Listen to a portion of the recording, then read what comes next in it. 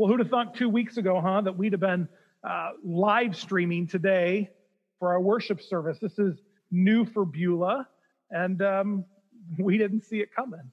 But I guess pandemics have a way of reordering our priorities and our routines.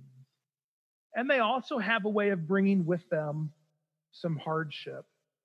So obviously we're kind of isolated from each other today. We're not together, but truthfully, although our movement may be somewhat limited, most of us haven't experienced a whole lot of hardship or pain because of this coronavirus deal. But if I don't miss my guess, most of us can look at seasons of life when we did experience some hardship or some suffering.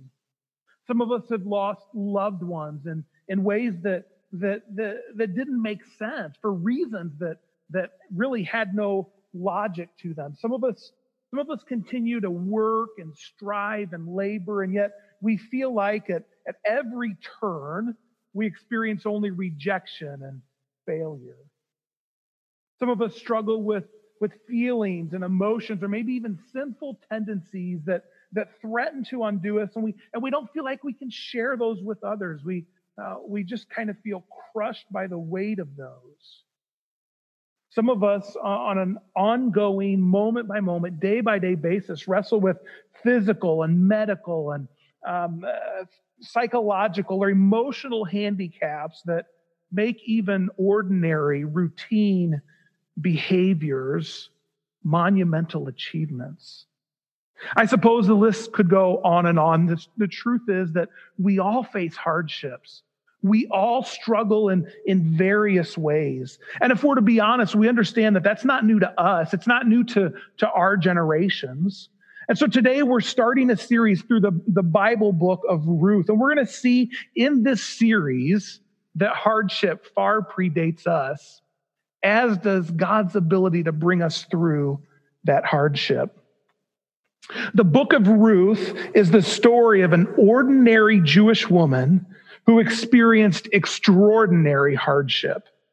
It's about her quest to know God and to walk with him. There's actually a sense in which this Old Testament book of Ruth might be misnamed. You see, Ruth isn't really the main character of the story. The story isn't told from her perspective, and realistically, it doesn't even focus on her. There are a number of other characters in the story who perhaps the story could have been named after a bit more accurately. Take, for example, Naomi. This story, as we'll see, actually is told from Naomi's perspective, from her point of view. And almost everything we read about in this story traces a line back to Naomi. We read about Naomi's husband. We read about Naomi's sons, Naomi's daughters-in-law. We read about Naomi's losses and Naomi's God and Naomi's return to Bethlehem and Naomi's people and Naomi's relative and the land that Naomi is going to sell. Everything in this story on the surface seems to find its meaning based on how it relates to Naomi.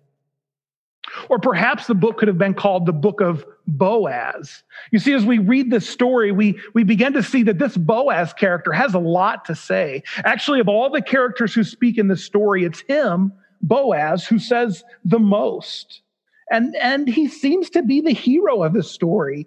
He's the one, we might say, with the red cape who swoops in and saves the day. Truthfully, without Boaz on the human level, there is no happy ending to the story. This book could have even been called the Book of Obed, grandfather of David, because realistically, Obed is the happy ending to the story we're going to read. But the book is called the Book of Ruth for a reason. You see, Ruth was a foreign woman, a refugee living in a land that was not her own. Her own people, the Moabites, were despised by Israel. And so of all of the characters in this story, Ruth should be the most least likely to demonstrate a willingness to follow God and a desire, a willingness to lay everything on the line for another person. Ruth was a living, breathing example that God's loving kindness and God's redemption is for anybody and everybody who will commit to following him.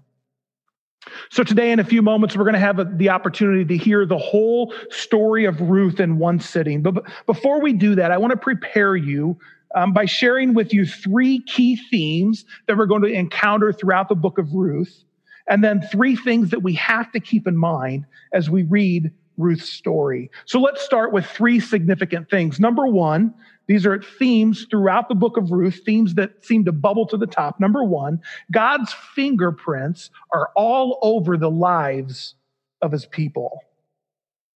You know, as we read the book of Ruth, the narrator doesn't always speak directly of God's involvement, but it's clear throughout that the author believes that we should recognize God's hand throughout. For example, God's hand is present in what we might call natural events. Actually, we read that in Ruth 1:6, where it says, "Then Naomi heard in Moab that the Lord had blessed people in Judah by giving them good crops again." Not only is God's hand obvious in natural events, but it's apparently present in what we might call chance events. We see that in chapter 2 when Ruth just happens to begin threshing in a field that belonged to a relative of her deceased father-in-law.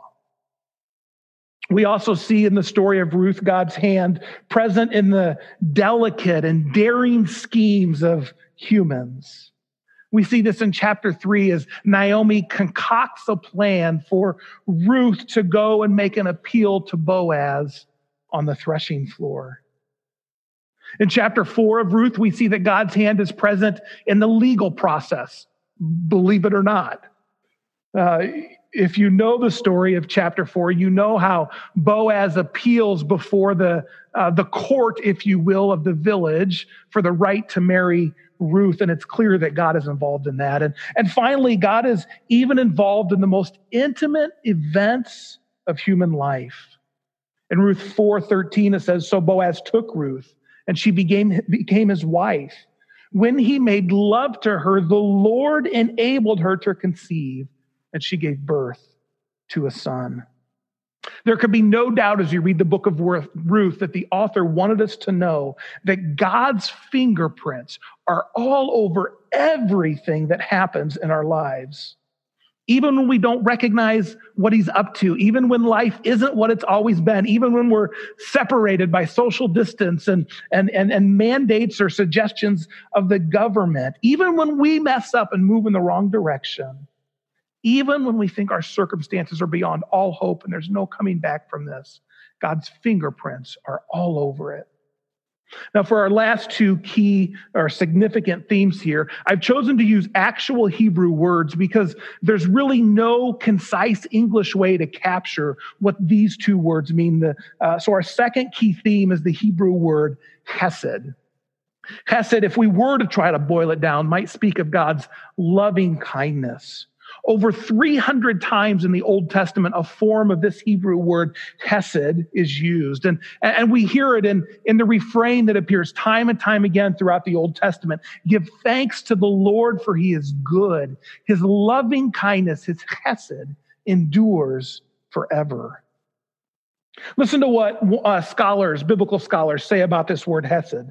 This is a strong relational term that wraps in itself an entire cluster of concepts, all the positive attributes of God: love, mercy, grace, kindness, goodness, benevolence, loyalty, covenant faithfulness. In short, hesed is that quality that moves a person to act for the benefit of another without respect to the advantage it might bring to the one who expresses it. Hesed speaks of a loyalty born out of love and kindness. In the book of Ruth, we see hesed, or this loving kindness, throughout. For example, in the first chapter, Naomi asks the Lord to show his hesed to his daughters-in-law as they return home. Naomi speaks of the Lord's chesed, his loving kindness to her, because of what Boaz had done for Ruth in chapter 2. In chapter 3, there's this beautiful exchange between Boaz and Ruth where he affirms Ruth's chesed when she asked him to marry her instead of seeking a younger man. Not only does he affirm that chesed, but he says it's greater than the chesed that she showed to Naomi when she came with Naomi from the land of Moab back to Bethlehem. We even see that Boaz performed an act of chesed when he went beyond the legal bounds of what he had to do in order to marry Ruth. Our third key theme here is the Hebrew word goel. Forms of this word goel are used in the book of Ruth almost more than all other Old Testament books. Only Leviticus and Jeremiah have more occurrences of the word, and then it's only by like 2 uses. This little 4-chapter book packs a punch when it comes to this word goel. The closest word in English that we might use to translate it would be the word redeemer. But as we read the Hebrew, especially in the book of Ruth, there's a clear legal context for the word goel. We see it a lot in chapter 4 as Boaz goes before the village elders, the court, if you will, and attempts or invites to get the actual guardian redeemer, the first in line, that's the goel, the guardian redeemer, to claim what is rightfully his. The author makes it clear in the story that Boaz is Ruth's goel, her guardian redeemer, and that through Boaz, God is showing himself to Israel and to Naomi as the goel, as the guardian redeemer. And as Christians, we can hardly read the end of the story without hearing the connection to our coming Redeemer, Jesus Christ, the one about who Job writes, I know that my Redeemer, my goel, lives. And in the end, he will stand on the earth. And after my skin has been destroyed, yet in my flesh, I will see God. So those are 3 key themes that run throughout this book. Let me share with you quickly 3 interpretive keys that we need to keep in mind as we read this story. If we skip over these, we're going to miss the punch that the Holy Spirit wants us to feel through this book. Number 1, women have a profound role. Women have a profound role. It's nearly impossible to miss the feminine themes throughout this story. You've got themes like widowhood and marriage, barrenness and childbirth, single parenting, loss of a child, the role of the caregiver, the mother-in-law, daughter-in-law relationship, male-female dynamics in relationships. All those and more come up. And as we see the story of redemption through the eyes of women, through these themes, it becomes clear that women are not incidental characters in God's unfolding story. God created women to be his image bearers, to know him, to become like him, to represent him in their interactions with others. A woman's ability to express God's working in her and through her is not contingent upon her connection to a man. God gives women on their own plenty of capacity to be brave and crafty and cunning and tenacious and strong and appealing and blessed. Even in a culture, a patriarchal culture that focused on men, and that was the culture of Naomi and Ruth, even in that culture, it was clear that God had a different perspective, that God views women not as second-class citizens, but as image bearers who are fully capable of advancing his purposes for those around them. Now, while women's story, our women's part in God's story isn't contingent upon having a man in her life, the book of Ruth also makes it clear that God's design from creation is for men and women to join forces in serving him together. And we see this as the story begins to find its resolution as Boaz and Naomi and Ruth begin to work together to accomplish God's redeeming desire and design in this time in history. We see that God's desire is not just that men and women would do their things separately, but that they would work together in the way that God designed to partner for his purpose. The second interpretive theme that we have to keep in mind is that God is the hero. God is always the hero of every story in Scripture. It's easy to look at this story and perhaps think that the tenacious Naomi, who doesn't give up no matter what life throws at her, is the heroine of this story. Or perhaps to think that Ruth, who is brave enough to leave her family and go to a place she didn't know and be surrounded by a people who would be inclined to hate her, to think that perhaps she's the hero. Or even to look at Boaz and think that he's the one swooping in to save the day. But the truth is that God is the hero. Of all the heroic events and themes in this story, only God has his fingerprints on all of them.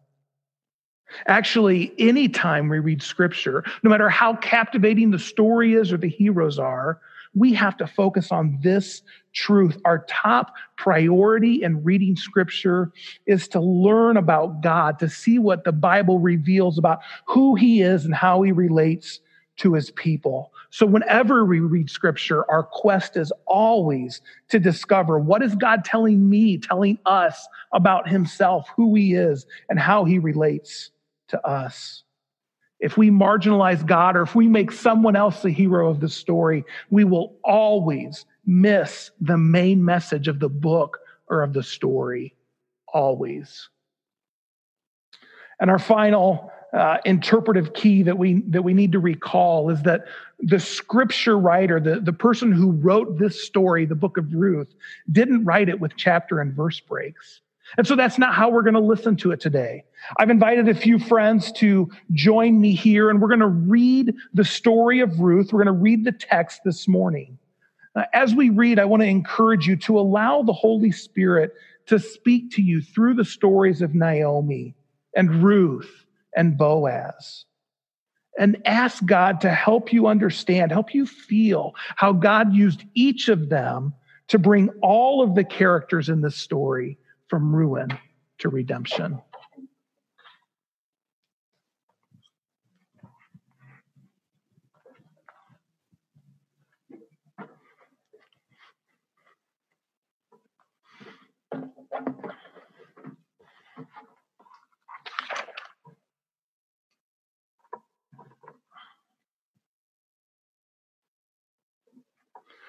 Ruth, from ruin to redemption. In the days when the judges ruled, there was a famine in the land. So a man from Bethlehem in Judah, together with his wife and 2 sons, went to live for a while in the country of Moab. The man's name was Elimelech, his wife's name was Naomi, and the names of his 2 sons were Mahlon and Chilion. They were Epaphrathites from Bethlehem in Judah, and they went to Moab and lived there. Now Elimelech, Naomi's husband, died, and she was left with her 2 sons. They married Moabite women, one named Orpah and the other Ruth. After they had lived there about 10 years, both Mahlon and Chilion also died, and Naomi was left without her 2 sons and her husband. When Naomi heard in Moab that the Lord had come to the aid of his people by providing food for them, she and her daughters-in-law prepared to return home from there. With her 2 daughters-in-law, she left the place where she had been living and set out on the road that would take them back to the land of Judah. Then Naomi said to her 2 daughters-in-law, "Go back, each of you, to your mother's home. May the Lord show you kindness as you have shown kindness to your dead husbands and to me. May the Lord grant that each of you will find rest in the home of another husband." Then she kissed them goodbye, and they wept aloud and said to her, "We will go back with you to your people." "Return home, my daughters. Why would you come with me? Am I going to have any more sons who could become your husbands? Return home, my daughters. I am too old to have another husband. Even if I thought there was still hope for me, even if I had a husband tonight and gave birth to sons, would you wait until they grew up? Would you remain unmarried for them? No, my daughters. It is more bitter for me than for you, because the Lord's hand has turned against me. At this, they wept aloud again. Then Orpah kissed her mother-in-law goodbye, but Ruth clung to her. Look, your sister-in-law is going back to her people and her gods. Go back with her. Don't urge me to leave you or to turn back from you. Where you go, I will go, and where you stay, I will stay. Your people will be my people, and your God, my God. Where you die, I will die, and there I will be buried. May the Lord deal with me, be it ever so severely, if even death separates you and me. When Naomi realized that Ruth was determined to go with her, she stopped urging her. So the two women went on until they came to Bethlehem. When they arrived in Bethlehem, the whole town was stirred because of them. And the women exclaimed, "Can this be Naomi?" Don't call me Naomi. Call me Mara, because the Almighty has made my life very bitter. I went away full, but the Lord has brought me back empty. Why call me Naomi? The Lord has afflicted me. The Almighty has brought misfortune upon me. So Naomi returned from Moab, accompanied by Ruth the Moabite, her daughter-in-law, arriving in Bethlehem as the barley harvest was beginning. Now Naomi had a relative on her husband's side, a man of standing from the clan of Elimelech, whose name was Boaz. Let me go to the fields and pick up the leftover grain behind anyone in whose eyes I find favor. Go ahead, my daughter. So Ruth went out, entered a field, and began to glean behind the harvesters. As it turned out, she was working in a field belonging to Boaz, who was from the clan of Elimelech. Just then Boaz arrived from Bethlehem and greeted the harvesters. The Lord be with you. The Lord bless you, they answered. Boaz asked the overseer of his harvesters, Who does that young woman belong to? The overseer replied, She is the Moabite who came back from Moab with Naomi. She said, Please let me glean and gather among the sheaves behind the harvesters. She came into the field and has remained here from morning till now, except for a short rest in the shelter. So Boaz said to Ruth, My daughter, listen to me. Don't go and glean in another field, and don't go away from here. Stay here with the women who work for me. Watch the field where the men are harvesting, and follow along after the women. I have told the men not to lay a hand on you. And whenever you are thirsty, go and get a drink of water from the jars the men have filled. At this, Ruth bowed down with her face to the ground. Why have I found such favor in your eyes that you notice me, a foreigner? I've been told all about what you have done for your mother-in-law since the death of your husband, how you left your father and mother and your homeland and came to live with the people who you did not know before. May the Lord repay you for what you have done. May you be richly rewarded by the Lord, the God of Israel, under whose wings you have come to take refuge. May I continue to find favor in your eyes, my Lord. You have put me at ease by speaking kindly to your servant, though I do not have the standing of one of your servants. At mealtime, Boaz said to Ruth, Come over here, have some bread and dip it in the wine vinegar. When she sat down with the harvesters, he offered her some roasted grain. She ate all she wanted and had some left over. As she got up to glean, Boaz gave orders to his men. Let her gather among the sheaves, and don't reprimand her. Even pull out some stalks for her from the bundles, and leave them for her to pick up, and don't rebuke her. So Ruth gleaned in the field until evening. Then she threshed the barley she had gathered, and it filled an entire basket. She carried it back to town, and her mother-in-law saw how much she had gathered. Ruth also brought out and gave her what she had left over after she had eaten enough. Where did you glean today? Where did you work? Blessed be the man who took notice of you. The name of the man I worked with today is Boaz. The Lord bless him. He has not stopped showing his kindness to the living and to the dead. That man is our close relative. He is one of our guardian redeemers. He even said to me, "Stay with my workers until they finished harvesting all my grain." It will be good for you, my daughter, to go with the women who work for him, because in someone else's field you might be harmed. So Ruth stayed close to the women of Boaz to glean until the barley and wheat harvests were finished, and she lived with her mother-in-law. One day, Ruth's mother-in-law, Naomi, said to her, My daughter, I must find a home for you where you will be well provided for. Now Boaz, with whose women you have worked, is a relative of ours. Tonight he will be winnowing barley in the threshing floor. Wash, put on perfume, and get dressed in your best clothes. Then go down to the threshing floor. But don't let him know you are there until he has finished eating and drinking. When he lies down, note the place where he is lying. Then go and uncover his feet and lie down. He will tell you what to do.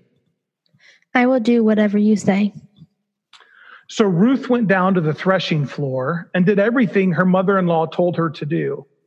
When Boaz had finished eating and drinking and was in good spirits, he went over to lie down at the far end of the grain pile. Ruth approached quietly, uncovered his feet, and lay down. In the middle of the night, something startled the man. He turned, and there was a woman lying at his feet. Who are you? I am your servant, Ruth. Spread the corner of your garment over me, since you are a guardian redeemer of our family. The Lord bless you, my daughter. This kindness is greater than that which you showed earlier. You have not run after the younger men, whether rich or poor. And now, my daughter, don't be afraid. I will do for you all you ask. All the people of my town know that you are a woman of noble character. Although it is true that I am a guardian redeemer of our family, there is another who is more closely related than I. Sit here for the night, and in the morning, if he wants to do his duty as your guardian redeemer, good, let him redeem you. But if he is not willing, as surely as the Lord lives, I will do it. Lie here until morning. So she lay at his feet until morning, but got up before anyone could be recognized. No one must know that a woman came to the threshing floor. Bring me the shawl you are wearing and hold it out. When she did so, he poured into it 6 measures of barley and placed the bundle on her. Then he went back to town. When Ruth came to her mother-in-law, Naomi asked, How did it go, my daughter? Then Ruth told Naomi everything Boaz had done for her and added, He gave me 6 measures of barley, saying, Don't go back to your mother-in-law empty-handed. Wait, my daughter, until you find out what happens, for the man will not rest until the matter is settled today. Meanwhile, Boaz went up to the town gate and sat down there just as the guardian redeemer he had mentioned came along. Come over here, my friend, and sit down. So he went over and sat down. Boaz took 10 of the elders of the town and said, Sit here. And they did so. Then he said to the guardian redeemer, Naomi, who has come back from Moab, is selling the piece of land that belonged to our relative Elimelech. I thought I should bring the matter to your attention and suggest that you buy it in the presence of these seated here and in the presence of the elders of my people. If you will redeem it, do so. But if you will not, tell me, so I will know. For no one has the right to do it except you, and I am the next in line.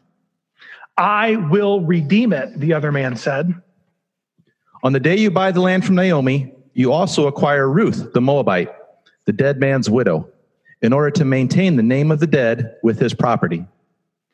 At this, the guardian redeemer said, Then I cannot redeem it, because I might endanger my own estate. You redeem it yourself. I can't do it. Now, in earlier times in Israel, for the redemption and transfer of property to become final, one party took off his sandal and gave it to the other. This was the method of legalizing transactions in Israel. So the guardian redeemer said to Boaz, Buy it yourself. And he removed his sandal. Then Boaz announced to the elders and to all the people, Today you are witnesses that I have bought from Naomi all the property of Elimelech, Chilion, and Mahlon.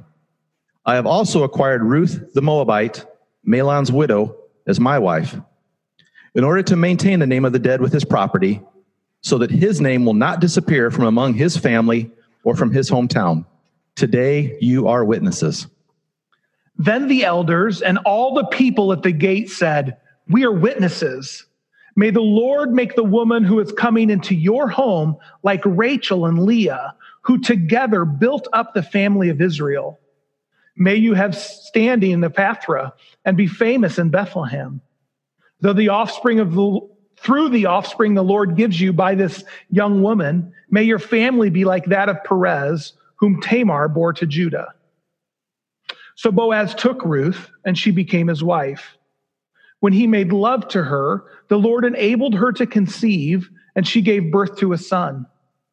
The women of Bethlehem said to Naomi, "Praise be to the Lord, who this day has not left you without a guardian redeemer. May he become famous throughout Israel. He will renew your life and sustain you in your old age. For your daughter-in-law, who loves you and who is better to you than 7 sons, has given him birth." Then Naomi took the child in her arms and cared for him. The women living there said, "Naomi has a son." And they named him Obed. He was the father of Jesse, the father of David. This then is the family line of Perez. Perez was the father of Hezron, Hezron the father of Ram, Ram the father of Amminadab, Amminadab the father of Nahshon, Nahshon the father of Salmon, Salmon the father of Boaz, Boaz the father of Obed, Obed the father of Jesse, and Jesse the father of David. Hear the word of the Lord. Friends, will you bow and pray with me as we close our service today? Heavenly Father, we thank you for your word. We thank you not only that it specifically tells us how things that we should and should not do, but that it shows us the lives of those who have struggled with some of the same things that we struggle with, who've known hardship, who've known the loss of family members, who've known what it means to look around and say, "I don't know what to do next." Father, thank you for this story of Ruth that we're going to dig into over the next several weeks, and that it shows us a constant reminder that you are our Redeemer, that your loving kindness wins the day, and that we can partner with you in showing your loving kindness and your redemption to others. Father, may we each find ourselves in that story this week. May we remember that your fingerprints are all over everything that's happening to us. We pray all this in the name of Jesus, our Lord and Savior and soon coming King. Amen. Well, as we usually do when we're together, I'd like to close our time together with a blessing. It may seem odd for you to do this in your living room, but let's be odd together. I'm going to raise my hands to pronounce the blessing, and if you'd like, you can raise your hands to receive them. And because we always do it, why don't you respond with, "and also to you," so we can bless one another. May you know that God's fingerprints are all over your story. May you be his conduit of his loving kindness to those around you. And may the Father, Son, and Holy Spirit give you his peace. And also to you. Amen. You are loved. Go with God's grace.